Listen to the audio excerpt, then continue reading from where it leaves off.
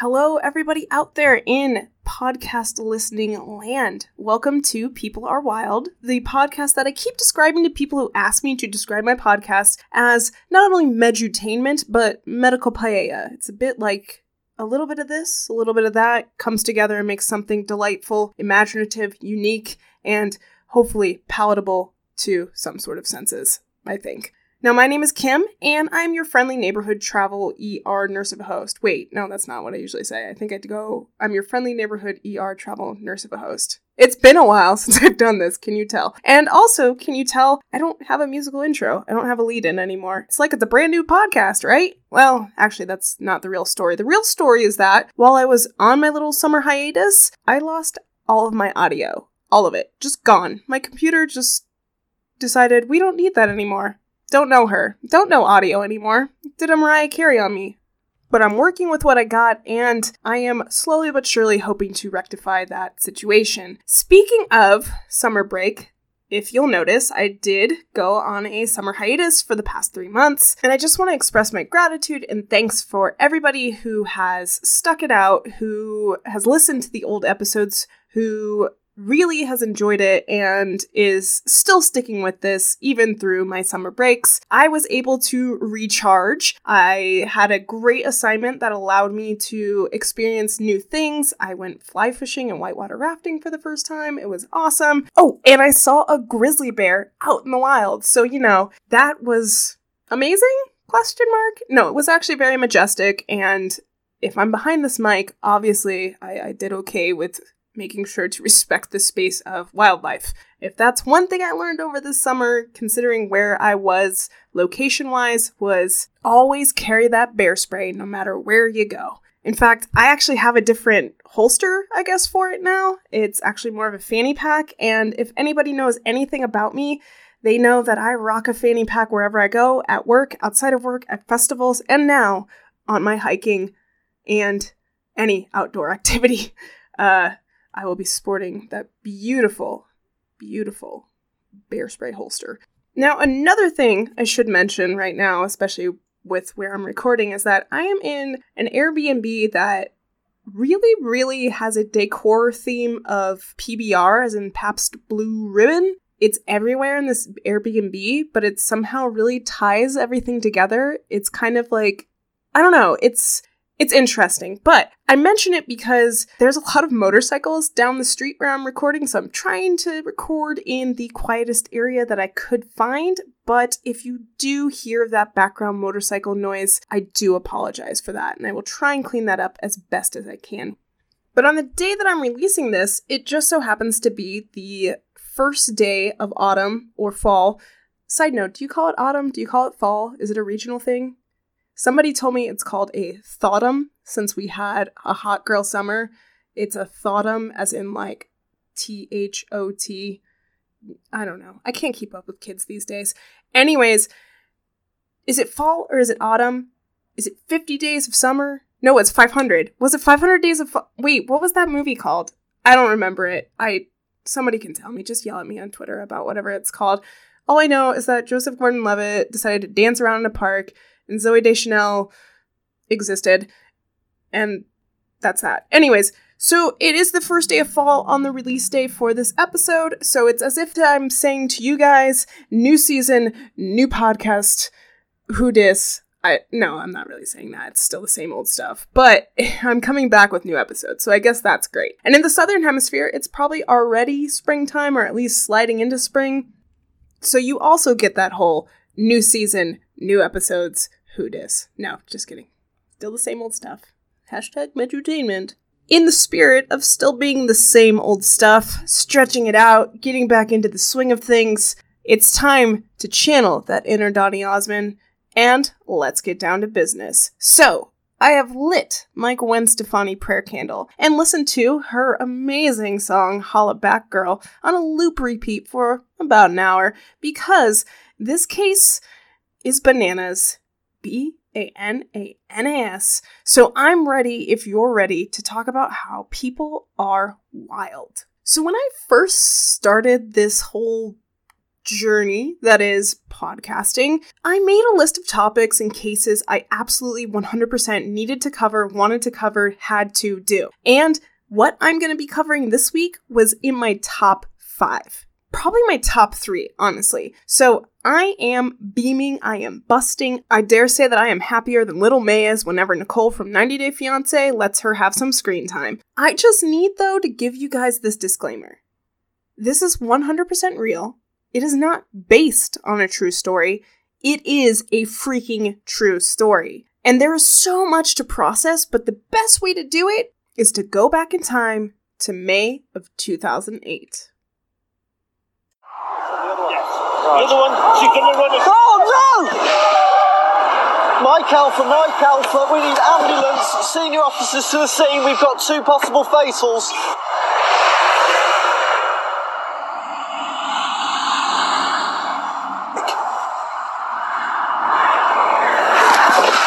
Christ, have you ever seen that before? That's a first. Yeah, and me. What the hell were they running for? Stay where you are, stay. Oscar Tango 3-3 on arrival. Both females have ran out into the carriageway. First female has been hit by HGV in lane 2, serious injury. Second female has been hit by a small vehicle in lane 1. Got 2 serious casualties. We're going to need air ambs over. We're police, my love, we're here to help. I recognise you. I know you're not real. Shh. Stay still, boy. Stay still. Right, she's got a compound fracture. What is it, right leg? Are they Irish? Swedish. No, come on, my love. Come on, you've hit your head. Calm down. We are the police. Calm down. No, you're hurt. Calm down. Calm down. Calm down. I command you. Mine's very aggressive, spitting at me. She is very badly injured. I don't know what's going on. You're hurt. Calm down. Calm down. You're hurt. Fucking asshole. Calm down. Whoa. Stay. Have they got a collar or something they can stick on her? Won't work really. She needs everything. Yeah. Whoa. Right, don't get going anywhere, okay? Just chill, okay? They're gonna steal your organs. It's okay, my love. It's all I'm right. trying to make sure you're okay. Right. Where's Paul? Oh, shit. Where's Paul? Right. Where's Paul? Stay. Oscar Tango 3-3. Stay there. Calm down. Alright, so that audio is a clip from the documentary called Madness in the Fast Lane, and I will make sure to link it in the show notes. And this is the first introduction to the topic, the case that I am going to be going over today, and that is the mysterious events that occurred in May of 2008 regarding Swedish twins Ursula and Sabina Eriksson. Now, that audio was taken from footage that was captured basically inadvertently for the UK show Motorway Cops. They had camera people working with them on that particular day, and little did they know that what they had just filmed and captured would morph into a rather unbelievable and confusing story that to this day still leaves more questions than answers. Sabina and Ursula Eriksson were born in Sweden on November 3rd, 1967. Now, this was at a time when Aretha Franklin was proclaiming and preaching about RESPECT. The twins did have older siblings, Bjorn and Mona, and the family themselves was really close-knit. It seemed as though there was a relatively unremarkable upbringing for all the siblings. There were no reports of any criminal activities or really anything regarding the twins in their younger, more formative years that we can look at with hindsight being 2020, pinpoint and say, yes, here's where something was starting to brew. So let's fast forward to the year 2000, and Y2K was seemingly a dud, but not really, because if you're always prepared for the grid to go down, you'll be ready when it happens regardless of the year. And even though that was a slight digression, I'm just saying, be prepared. Anyways, in the lives of the Eriksson sisters, things had changed rather drastically. Ursula had moved from Sweden and gone to live in the US, whereas Sabina also moved from Sweden and was now living in Ireland with her family unit, her partner, and their 2 children. Now, let me just take a step back, because throughout doing research on this episode, I started going down all these avenues and side quests about twins in general. And let me just say that Pearl Party consultants aren't the only people who get excited about twins, y'all. See, the research community loves studying twins. In fact, not too long ago, NASA published their major twin study that they had going on with the Kelly brothers. Now, these were 2 twin astronauts. Well, that makes sense. 2 twin astronauts. Anyways, these were twin astronauts, twin brothers, who they studied regarding a myriad of things while one was in orbit in space, and the other one, his brotherly counterpart, if you will, was observed and monitored on Earth. But it's not just the scientific community that is enamored by twins. I think that a lot of people are fascinated by twins in general. The shared mannerisms they have without conscious effort or thought, the seemingly secret language that only they understand, the whimsical hijinks they get into on a 90s sitcom, it can pique a lot of people's interests. I mean, come on, Coors Light made twins a major staple of their marketing campaigns back in the day. And if you don't remember that, be grateful. Ugh, in twins. Oh my gosh, I hate that campaign. Anyways, so the more I started delving into this, the more my mind just got jumbled and blown and reassembled and then blown again. With that being said, let's go back to the scene that I'm trying to establish here. And the twins have been living their own lives separately in different countries. The 2 sisters would reconnect in Ireland when Ursula flew to see her sister Sabina and her family in mid-May of 2008. Now, on Friday, May 16th, it is believed that the sisters boarded a ferry from Ireland to Liverpool. Now, this is where things are already going to start to get a little hazy and murky about this trip, as family members and friends of the twins have no idea why they would even be traveling to Liverpool, as neither had any friends or family in that area. Also of note, no one can pinpoint whether or not the twins did indeed take a ferry, as no eyewitnesses on that particular ferry have ever come forward to confirm that they actually saw the sisters. This is particularly interesting, as in some of the articles I read stated that this ferry is a particularly popular mode of transportation for people to get in between Ireland and Liverpool. It's relatively inexpensive, and it does the job. So that would mean that there would be a good number of people present, and that somebody should have been able to recount seeing twin sisters, right? And while there was never really a definitive confirmation that these sisters did indeed take that trip via ferry, in almost every article you'll find about this case, it's the accepted story that that's how they must have gotten to Liverpool. So the sisters arrive in Liverpool on Saturday morning, May 17th, and then they proceed to the St. Anne police station, as Sabina had concerns about her family back in Ireland, more specifically her children. And actually, I should take that back, because it seemed as though they didn't arrive just in a concerned, calm manner. They actually arrived to the station in a rather frenzied and hurried state, some even saying they were frantic, yelling. But it was here that they were reassured that the Liverpool law enforcement would indeed establish contact with the Dublin law enforcement. And in fact, they did just that. They were able to perform a wellness check on Sabina's family in Ireland, and it was discovered that all of her family members were safe and okay, but probably really confused by seeing law enforcement knocking at their door. It is worth mentioning that this case of the Erickson sisters has been covered by different podcasts and on different YouTube videos. One of the ones that does a really good job is Case File. And in the Case File episode about these twins, it is mentioned that law enforcement was able to find out that Sabina and her partner had gotten into an argument the day before. But I couldn't really find anything else to back that up. And while there is a book written about this case, I wasn't able to actually get into that reading. So if that was in that book by David McCann, which we'll talk about later, then actually that would probably be in more articles, I would think. But Case File really does a good job with this subject matter, so I am inclined to believe that there is some validity to the fact that law enforcement did find out that maybe there was a disagreement, or at least there was something going on in the home environment for Sabina that was a little bit out of the norm, it sounds like. But also of note, which is something I started to think about, was that I could never find any mention that Sabina's partner contacted anyone to see where the sisters had gone before law enforcement even knocked on that door. So, like I said before, I'm inclined to believe that there was something going on in Sabina's household that was a little bit off kilter if your partner, your significant other, just goes, disappears, doesn't tell you any sort of plan, doesn't disclose anything to you, and just leaves, and you don't do any follow-up. I'm kind of left with a little bit of that meme where that guy just has the question marks that are by his head.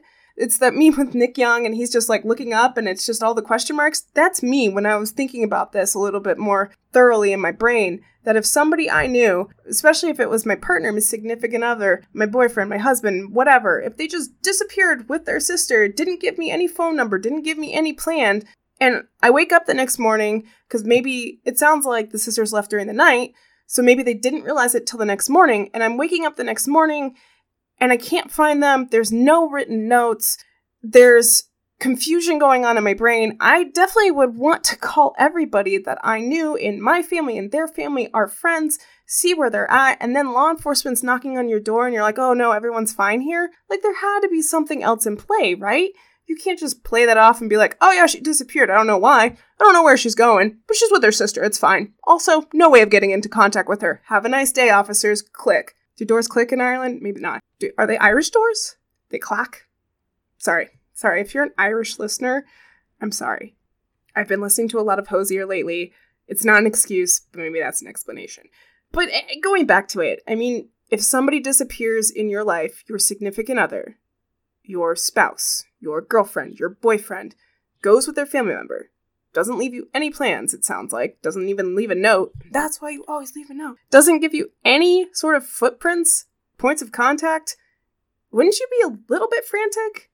And then the law enforcement shows up at your door and you're like, oh no, everyone's good here. I know you guys just got called by my partner because she's concerned about me and the kids, but no, we're good. Wouldn't you ask about them? Like, oh my gosh, they're in Liverpool? Do you guys have a way of me being able to contact them? Are they still there? Can I talk to them? What's going on? Are they safe? And it doesn't sound like that happened at all. So again, I think even though I couldn't find a lot of articles to say that there was something going on in Sabina's home life in Ireland, that behavior just doesn't quite check out if somebody goes suddenly on a trip with no explanation. And it sounds like with never having done that before. Anyways, we're going to move on from that. The household is fine, but again, it's just weird, and I'm going to just let go. Come on, just let it go. If you're already getting frustrated, confused, or bewildered by this course of events going on, let me just quote the awesome band BTO and say this. You ain't seen nothing yet. Ireland relayed back to law enforcement in Liverpool that Sabina's family was okay, and when officials went to tell the sisters, they couldn't. The sisters had left the station, and in doing so, they didn't leave behind any way of getting into contact with them, or any sort of plans as to where they would be staying or what they would be doing. So these officers had no way of relaying any information to these sisters. The sisters themselves had walked on foot over to a bus station, and were able to board a chartered bus that was going to London. Now, as far as it is known, neither sister had any family or friends in London, but then again, maybe they were just doing some sightseeing. Maybe they were just being tourists. Who knows? I mean, it sounds like they had never necessarily been to London before, so maybe they were doing a sister's weekend. I don't know. But even if that was their intention, that was not what ultimately happened. In the continuing running theme of things being hazy, murky, confusing, bewildering, and frustrating, what is known is that the twins didn't make it to London on this bus as they disembarked at an unscheduled stop at a service station.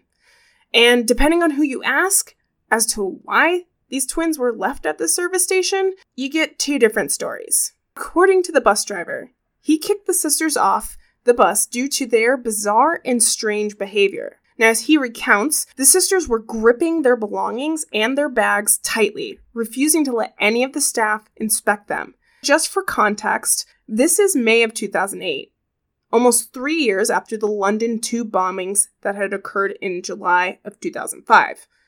So, out of the norm behavior, especially with regards to traveling, was definitely a cause for concern.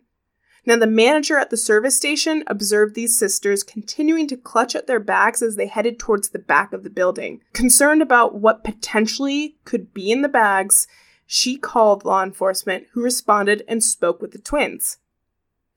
In the police report that followed this encounter, it was noted that the sisters said that they had asked to leave the bus themselves as they were feeling sick and unwell. After speaking with law enforcement, the sisters were let go with no further incident and no charges or any sort of detainment, as the police deemed that the two of them were no cause for concern, they were harmless. Now, with the events that transpired after this encounter, I can only imagine that the decision made to let the twins go probably still haunts those officers to this day. So the police have left at this point, and these twins are seemingly stuck at this service station. It's about 1 p.m. They don't know anyone in the area. So again, they start walking. And in fact, they are captured on closed-circuit television walking down the median of the busy M6 highway. Now, the M6 highway, for some of us who have never been across the pond, is one of the oldest, longest, and busiest highways, freeways, motorways, whatever you would like to call it, in the UK. And I think I read somewhere that theoretically you can take it all the way up towards Scotland. So it's a pretty long stretch of interstate. Or is it? No, it's just motorway. Sorry. My Northern Hemisphere American is showing, I guess. There is no pedestrian walkway on this median. And in fact, with these sisters walking on this median in this highway, basically, they were doing something that was both dangerous and illegal. Dangerous and illegal. Isn't that like the tagline for every Fast and the Furious movie? Also, I get the fast part because of the cars and everything that they drive, but why are they so mad? Anyways, let's take ourselves back to that M6. And if you were to see someone walking on this highway median area, cars flying by them, and these little metal railings being the only barrier between these people, if you were to see that in real time, you might even consider calling the police, which is what a lot of motorists were doing upon witnessing the sisters making their way on foot on the busy highway. But also, again, they were captured on CCTV. They were actually monitored. There were cameras zooming in from the traffic controls, and they themselves in that traffic control office were calling law enforcement to make them aware of what was going on that they were witnessing on these cameras. And this is where we come in with the motorway cops footage. As these calls filtered into dispatch about these sisters that were walking in the median, a camera crew had been shadowing some of the officers for a good bit of time, capturing footage of their day-to-day routine. Motorway cops is a lot, or at least it sounds like it's a lot like a UK version of Cops or Live PD, which, by the way, during my summer break, I listened to the podcast Headlong Running from the Cops, and I highly recommend it to anyone who watches that style of show. It's really well done, super comprehensive, and it makes you think about the whole production style of these shows. So going back, though, to this case, going back to that M6, the camera crew is filming, cameras are rolling, as these officers are en route to make contact with these sisters. And upon their arrival on scene, the twins had no longer stayed in the median area at this point, but had attempted to cross into traffic. They had attempted by running across lanes of traffic into the oncoming vehicles. And Sabina had actually been hit by a vehicle, but was still upright and walking around with no observable serious injuries when police arrived. And if you look at the articles, they say she was grazed by a car. And I'm just like, how do you just get grazed by a car that's going at a high speed? With law enforcement now on scene, the sisters were on the shoulder of the highway, safely out of the way of oncoming traffic, which was a little bit slower due to police presence and good old rubbernecking, but still moving at a relatively quick speed. Everything I'm describing next was captured by the camera crew of Motorway Cops, and again, that's where that audio from the top of this episode comes from. It's that footage. So, to set the scene, we have a few officers on the shoulder of the highway speaking with the twins. They are seen and observed to be conversational and calm with these officers, and even taking the time to smoke. Now, as the police are attempting to establish some sense of order as to what is happening, Ursula makes a sudden dash from the shoulder towards the oncoming traffic. An officer attempts to stop her by grabbing onto her arm, but Ursula breaks free from this hold and wiggles her way out of her jacket. As the officer is left holding this jacket, trying to process what is happening, in the very next second, Ursula is hit full on by an oncoming large truck that has been estimated to have been traveling approximately 60 miles per hour. Or rather, as this is the UK, about 90 kilometers per hour. And in that footage, you heard that screech. And you kind of actually, visually, when you watch it, you can kind of see the impact. You don't really full on see it. And you see when the camera pans back that Ursula's shoes are scattered on the concrete. But before officers or anyone else has a chance to react, Sabina suddenly sprints into traffic and is subsequently hit by a smaller vehicle, think a car about the size of a sedan, that is also traveling at a high speed. Sabina is thrown onto the roof of this vehicle, into the windshield, before the vehicle is able to come to a sudden halt, with Sabina landing onto the asphalt. So in a matter of moments, the scene went from trying to make sense of two sisters who were acting strange but seemingly cooperative to potentially having two fatalities on this busy motorway. Law enforcement acted quickly, running towards the women as they radioed for medics to be dispatched to the scene. And as they were working on maintaining scene safety for themselves and their victims, the officers were shocked that both women were still alive. Ursula's legs were crushed and contorted in abnormal positions. You heard it in the audio that it obviously was a compound fracture. Sabina was breathing, but unconscious. And so there was the concern that she had sustained some sort of massive head injury that was looming in the air. And so that air ambulance was radioed to be called in for an assist.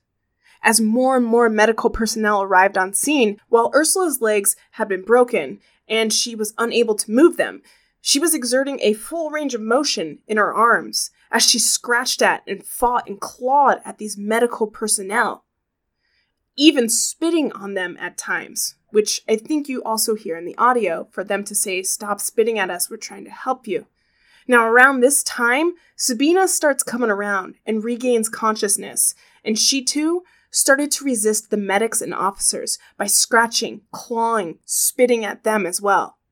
And then, like you heard earlier, they make those curious statements. They're going to steal your organs. And I recognize you. I know you're not real. Now, suspecting that she might have a severe head injury, medics and officers keep attempting to reassure and reorient Sabina that they were there to help her. But then, Sabina, who had been laying down, they had been talking about getting a collar onto her. Those neck collars that help to immobilize the spine. Again, when there's a concern for head or spinal injuries, we definitely always like to make sure to immobilize the spine to minimize any chances of further damage. So they were calling for the collar, they were asking for that. Sabina's laying down, and then suddenly she leaps to her feet, as if she had not just been hit by a vehicle going high speed. And she is continuing to yell and scream that she needs the police. She needs the police to help her as her organs were about to be stolen. And this is all occurring as the police themselves are trying to orient her again that they are there. They are the police. We are helping you. But Sabina is not processing this and proceeds to punch an officer right in the face. And before anyone else can stop her, she hurdles over the median barriers and darts into oncoming traffic on the other side of the highway. Now, at this point, medics and officers realize that they are not getting through to Sabina, and even suspect that one or both of the sisters might be under the influence of some sort of drug. Sabina, in particular, seemed to just pop right up after being hit by a vehicle, and then showed an impressive amount of strength and speed in an attempt to dart into traffic again. Not knowing what exactly they might be dealing with, the officers and medics are at a loss as they witness Sabina shrugging off her coat and taking on a stance, as if she was prepared to fight the officers and medics. Kind of like that caged animal backed into a corner, fight or flight. Now they realize immediately they need to get a hold of this situation in order to prevent any other injuries from occurring. But with their staff also attending to Ursula on the other side of the highway, the officers and medics are given a surprising assist by a few motorists who have gotten out of their vehicles and actually help with restraining Sabina. It takes 6 people to restrain and then carry Sabina to the ambulance, where she is then handcuffed and sedated prior to transport to the hospital. Ursula is air evac'd from the motorway to the hospital for further evaluation and treatment. And that's essentially where the motorway cops footage ends. But that's not the end of this story by a long shot. The camera crew actually captured more footage, which was not released until after the trial was completed. And that subsequent footage is in the documentary Madness in the Fast Lane, which, again, I cannot recommend enough times that you watch after you listen to this episode especially. It helps you with just better visualizing just how sudden these sisters switched on the officers and medics, and it also lets you see just how they behaved that can only be described to a certain extent on a podcast. So we have the one sister, Ursula, who was airlifted and needed emergency surgery performed on her legs. That was successful, but she ended up needing to stay in the hospital for further treatment and management. Put a pin on that one. More on that later. Her sister, Sabina, was medically cleared after a few hours with no injuries. To her, even though she had been thrown through the air like she was a stunt woman filming Death Proof 2. Before being taken into custody, her demeanor was more even and controlled, and there were no reports that she acted erratic or strange. But, if you'll recall, she was sedated prior to transport to the hospital, and while I couldn't find what specific medication she was given, I'm not surprised that she was more even-keeled in the hospital and then in the police station later on. I should also take the time to mention right now that the sisters were both tested and no type of drugs, alcohol, narcotics, any of that popped positive on any of their drug screens. I should also mention that independent of this incident, on the subject of drug testing, specifically in hospitals, I can tell you what happens, at least in the US. We are limited towards what we can test. The truth is that the newer synthetic drugs like Spice or K2 or Flocka that can make someone seemingly show superhuman strength, stamina, endurance, sometimes doesn't show up on a drug test that we do in the hospital. I know, though, that this is starting to change as we catch up with these newer substances and being able to identify them, but back in 2008, it definitely wasn't on the scene for things that you can test for. Now, Sabina, having been medically cleared, and I said that, she was taken into custody, she actually had been arrested and charged with that punching, that assault on a police officer, and trespassing on the highway. Now, the footage does continue. They captured that, I think, both for motorway cops and then I think just the footage for her being taken into custody, I want to say. And it does show Sabina being processed at the station where she's calm, cooperative, she's joking, and even a little bit flirtatious with one of the officers. She's also shown stating, quote, "We say in Sweden that an accident rarely comes alone. Usually at least one more follows, maybe 2, end quote. And that is going to be one of the eeriest bits of foreshadowing in this whole entire case. Now, while she is being processed and all that footage is captured, Sabina never once asked about her sister. And no one has ever said that she ever inquired about Ursula, even when she spent 2 days in jail. See, she had pled guilty to her charges and was seen before the judge, who did sentence her to 1 day in jail. But because she had spent 1 full day and full night in jail, she was credited with time served and released back into the public. So now you might be asking yourself, hang on a second. Did anyone do any sort of mental health evaluation while she was in the hospital? Or at least, in jail? The short answer is nope. The long answer is, much like that beautiful #1 single from Avril Lavigne, complicated. In a few articles, it mentions something somewhat controversial, I suppose, regarding the documentary itself. There is a claim that some footage might have been edited prior to it being turned over to the documentary filmmakers, or at least somewhere it got cut.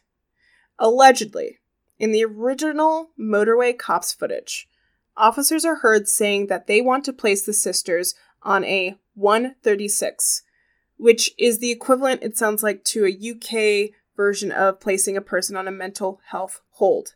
So that would mean that the sisters both needed to be assessed and evaluated by a mental health professional. Now, it is further disputed if that truly happened because some articles mention that it was 3 months before Ursula was released. And 3 months is the amount of time a person who is placed on a mental health hold is evaluated under initially.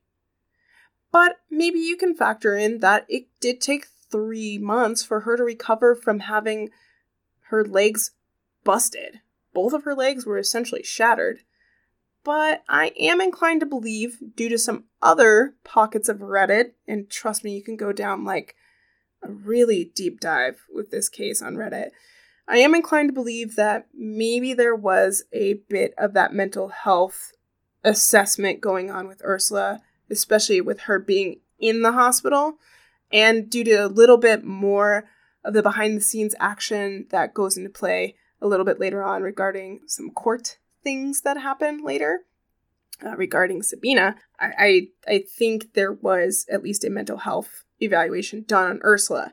But let's turn it back over to her sister, to Sabina. And let's say that if the twins actually both were placed on a hold, if there was that 136 that they did put them under, how did Sabina get released from the hospital and then 2 days later from the jail she was released without any sort of mental health assessment taking place, or without any sort of record of any type of mental health assessment having occurred? So I can only speak for what happens in the US regarding a mental health hold in an emergent situation. And I'm going to try and do my best to navigate this, but there's more holes in the mental health system than a slice of Swiss cheese. And I think we're all aware of how lacking resources are throughout this nation. And I can only imagine that it extends to the UK and other nations as well. So if a person is brought into the ER and there needs to be a mental health evaluation done, actually, I should backtrack. Sometimes officers can place people on an emergency sort of hold. It varies from state to state, the power, I guess, that law enforcement has, but they usually can place a person on some sort of hold so that they need to be brought into the emergency room to be evaluated by a mental health professional. And so this is because that person is exhibiting behavior that makes them a danger to themselves or a danger to others. And when a person displays that behavior, there are a few things that happen. We need to medically clear that person, medically stabilize that person, and then we can bring in that mental health assessment and evaluation aspect. So if somebody overdoses and takes a bunch of Tylenol, we need to, in the emergency room, medically evaluate them, figure out whether or not they need to get a reversal agent on board, because too much Tylenol in your system can seriously hurt your liver to the point of essentially putting it into failure if you don't address things quickly. And there are other things that we also look out for. So if a person, it doesn't have to be Tylenol, but if a person takes a lot of medication, they might end up not being able to breathe for themselves. So we might need to breathe for them. And we need to medically stabilize people before they can be properly assessed by a mental health professional. That is something that I want to say is pretty much across the board. That is something that I would imagine also happens in the UK. So if you think about this incident, you have these two sisters, one of them who needed emergency surgery. So she was theoretically put underneath anesthesia. She had these procedures done. She had the surgery done. She woke up and she was probably given, I hope, pain management with whatever she needed and whatever was ordered for her. And then if there was that mental health assessment to it that was done with her, maybe she was in a little bit clearer state, or maybe she was not in as much of a clear state. So they had to wait a little bit with assessing her until she got better, until her pain was more managed, until they can do things a little bit later down the line. So that's why I'm sort of inclined to believe that maybe it did take 3 months for her to physically be medically cleared. And then there might have been a mental health evaluation that was done for Ursula.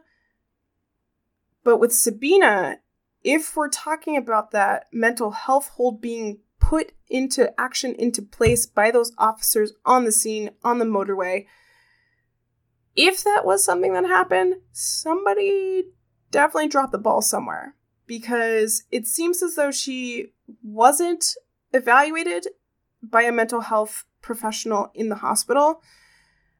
And there also could be something twofold to that. It could be because she was sedated with some medication.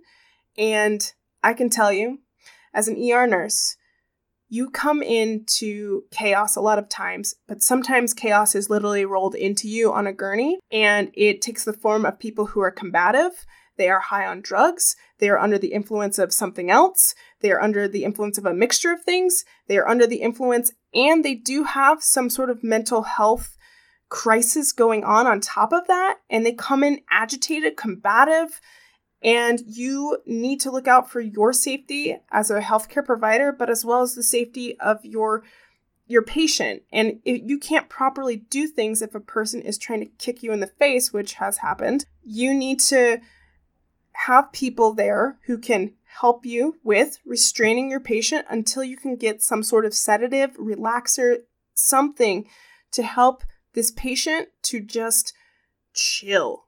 And I have given my fair share of Zyprexa, Geodon. My most favorite one, of course, everybody's favorite, maybe a little bit, is a B52.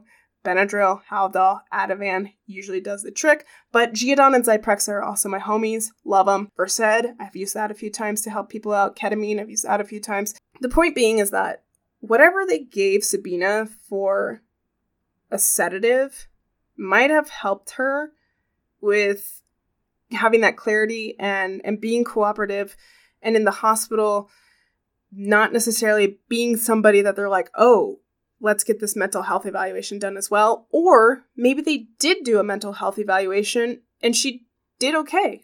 She made sense. There was no cause for them to have a follow-up.